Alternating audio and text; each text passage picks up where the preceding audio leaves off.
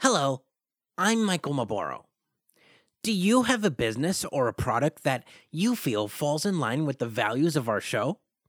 Do you also believe that people shouldn't have to read in order to get the news? Do you want to just support the show? Well, now you can. Here at the Schweekly, we are now offering you the opportunity to advertise on our show. All of the proceeds will go to the production of the show so that we at the Schweekly can continue to give you the news every day on a Schweekly basis. Go to www.theschweekly.com/ads to learn more. Thank you. From the New York Times, I'm Michael Maboro, and this is the Schweekly.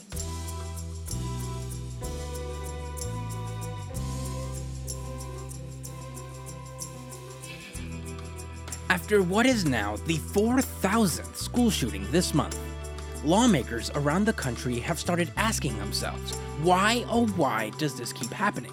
And what can possibly be done as lawmakers to prevent this from happening again within the next 15 minutes? Today, I speak with New York Times correspondent and school shootingologist Tony Grattata about the U.S. government's new initiative to combat gun violence across the country.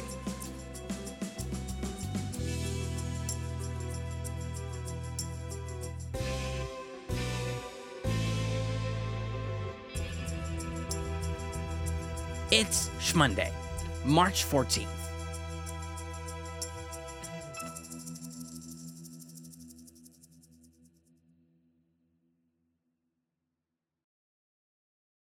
So, Mr. Grattata. Actually, Michael, it's grattata.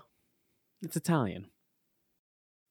So tell me, Tony, why are we here today on our 4,000th school shooting in this month alone? How could this happen? Well, Michael, to answer that question, we have to go all the way back to 1791.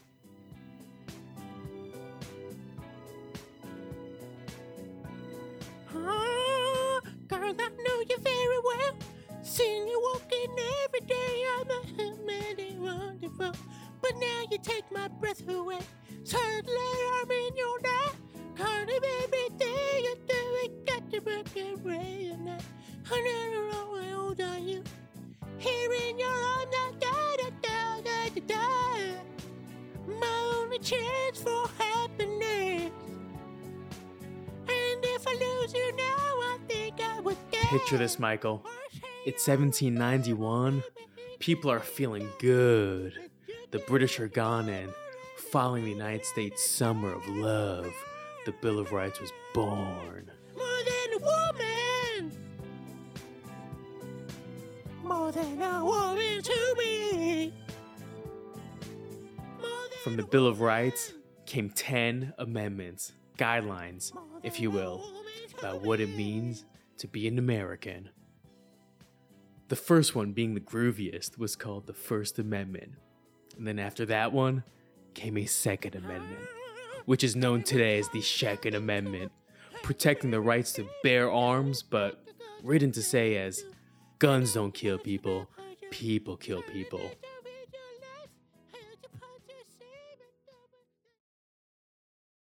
And they've been arguing about it ever since.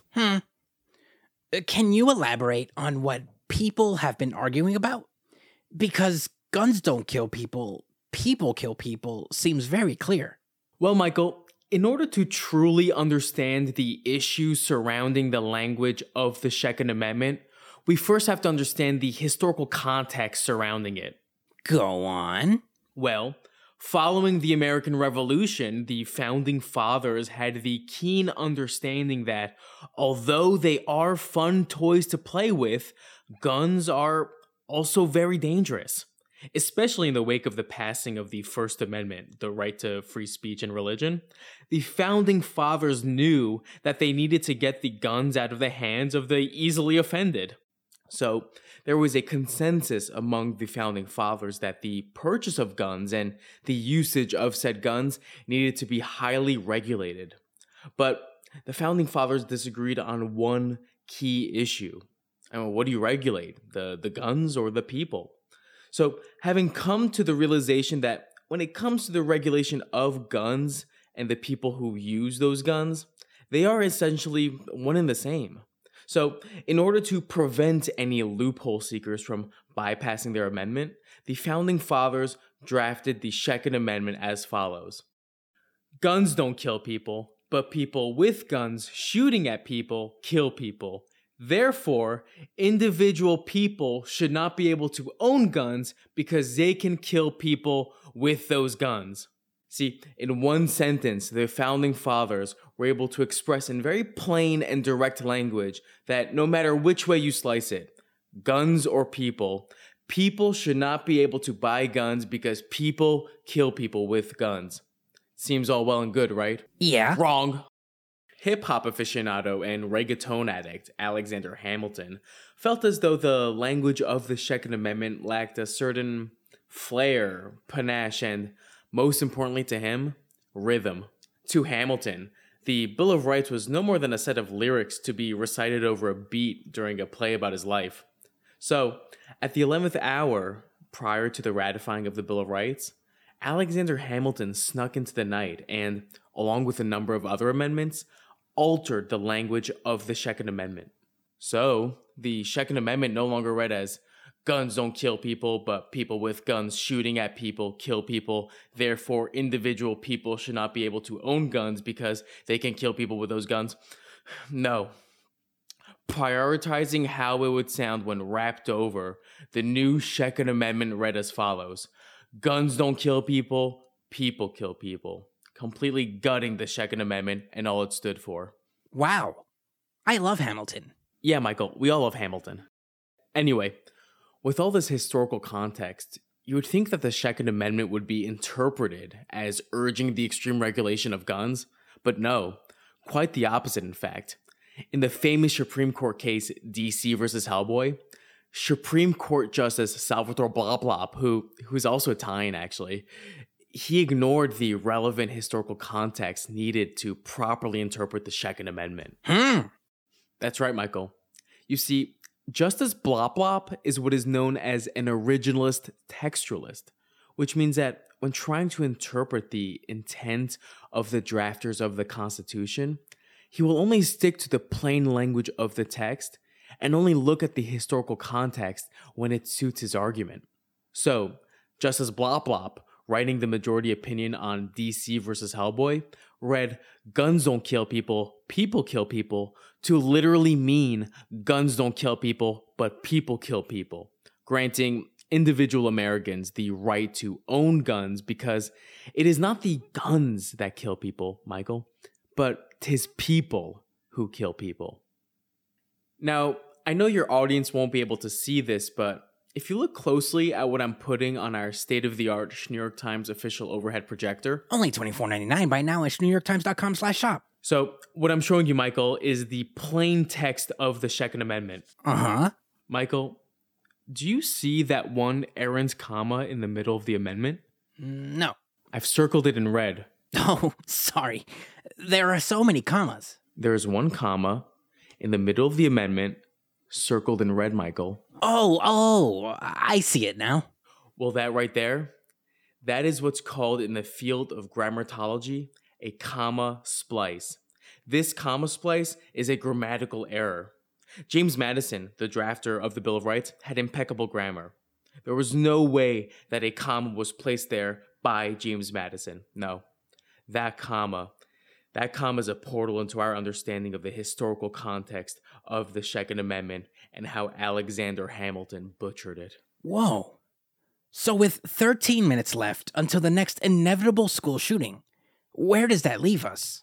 Following DC versus Hellboy, there was another landmark Supreme Court case regarding the Second Amendment known as McDonald's versus the City of Chirac.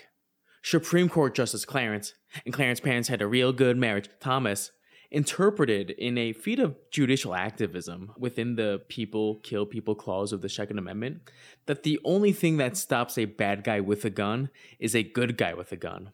And in the wake of this most recent shooting, the Department of Homeland Security decided to take matters into its own hands. I am tired of these motherfucking shootings at my motherfucking schools! That's Angry Nick, Director of Homeland Security, who made the announcement of what the government intends to do to combat the recent mass shootings. That is why the United States government has tasked me with assembling what will be known as the League of Good Guys.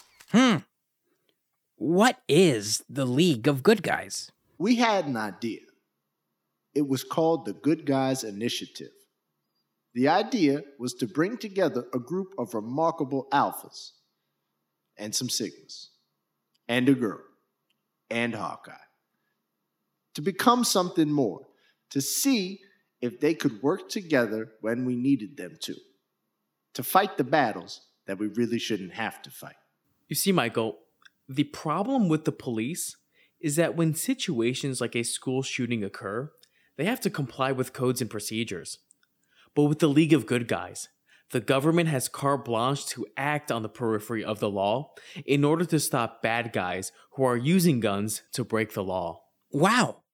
So who are these heroes? This group of extraordinary individuals will be led by Mr. America, armed with a riot shield so strong that it could shatter everything from windows in a school to the windows on our very own Capitol building. Then we have Rocket Guy, a man who loses his ability to speak when angry and expresses his feelings through violence, with a rocket launcher. And nothing gets his blood boiling more than school shootings and jaywalking. Suffice it to say, he's also jacked. We've got Scorpion Boy, a 6-year-old boy genius. Don't let his age fool you, for nothing is deadlier than the machine gun that comes out of his ass. Like a scorpion. Next, we have Thor-Man Guy. Even though Norway has banned guns, that doesn't stop the amazing Thor-Man Guy from tasing your ass back to Valhalla, New York. With his double tasers, you better watch your ass if he's within arm's length of you. Then we have arguably the strongest of the group, the girl. Armed with her wits, nanotechnology, and the lost art of gun fu, there's no catcalling this broad. And also Hawkeye. With these 6 good guys armed to the teeth with weaponry legal under the Schmecken Amendment, the bad guys better think twice before shooting up a school, because the League of Good Guys will be there while it's happening to put them down. And to distribute hot cocoa to the survivors. Wow. Those guys sound like some badass patriots. With the League of Good Guys, can we now consider the gun control problem solved? No. Although the League of Good Guys have been very effective in stopping bad guys, the problem becomes when they're stopping bad guys. What do you mean? By the time the League of Good Guys arrive onto the scene in their gunship wing, a bad guy with a gun could hypothetically already have killed 20 to an entire elementary school and a teacher. So the problem that Angry Nick is encountering is, how do you get the League of Good Guys to arrive at the scene before the shooting has even begun? So, have they made any progress in finding a solution to that problem? They have been considering a number of solutions: automated security robots, time travel, tapping into the multiverse. But the fact of the matter is that technology doesn't exist yet. The next best thing to do is to expand the League of Good Guys. But they want to bide their time, test out some potential members individually, have them appear in each other's missions sometimes, see how they test and perform. But eventually, what they want to do is have at least one good guy at every school across the country. That will ultimately solve our gun problem. So, I'm seeing on Twitter now that the latest school shooting has just occurred. Although the bad guy has been neutralized, an entire town square has been blown up, and the debris is now floating in space. Some scientists are already suggesting that the debris has a 70% chance of falling back to Earth into various schools. What do you think the government would say to that? Well, Michael, I am also on Twitter, where there's now a live video feed of Angry Nick speaking to the press. I know a lot of people have questions. Questions about the League of Good Guys and whether they're doing more harm than good. For example, blasting a piece of Mechanicsburg, Pennsylvania, all up in Orion's asshole. But what people need to understand is that we are going to live in a free country where citizens have the right to arm themselves out the wazoo, that we shouldn't be surprised when an asteroid the size of my ex-wife comes barreling towards the Earth, destroying a number of schools along the way. These are the sacrifices we have to make as a society to protect our freedoms. And if you are unwilling to make such a sacrifice, then you might just be a communist. Bitch! Stupid ass bitch, dumb ass bitch, broke ass bitch, soft skin ass bitch, oh, no lotion, dusty ass having bitch. Thank you, Mr. Gratata. Thank you, Michael. By the way, it's Gratata.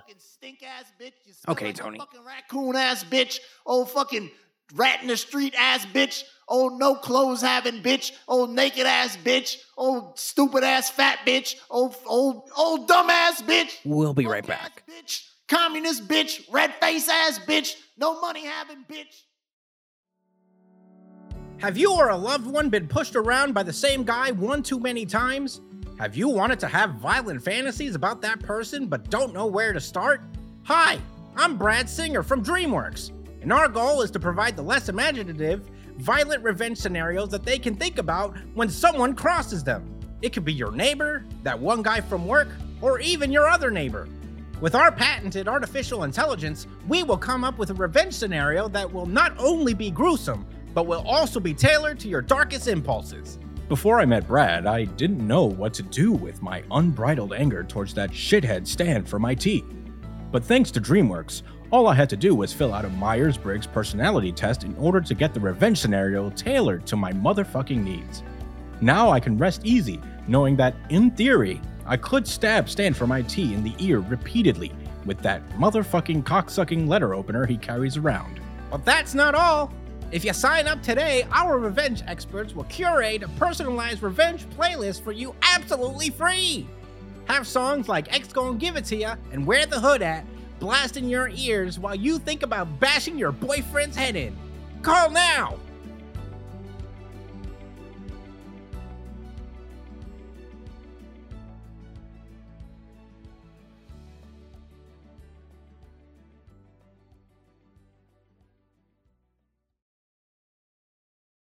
Here's what else you need to know today. Mark Zuckerberg sat down and testified before lawmakers to address concerns surrounding Zuckerberg's metaverse.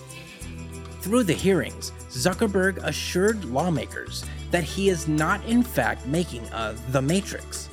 However, critics of Zuckerberg and his metaverse cite to Meta's new Meta Quest 3, which requires users to lay inside pods filled with amniotic fluid, while cables are hooked up to their nervous system via electronic ports that had been previously surgically implanted. Critics of the metaverse are saying that that level of immersion is too awesome for any normal person to handle. The Schweekly was created, written, and produced by Christian Espinal and Poopy Rubin. Today's episode was voiced by Christian Espinal, Poopy Rubin, and Mackenzie Graves. Our theme music is by Rusty Mack. That's it for the Schweekly. I'm Michael Malboro. See you next week.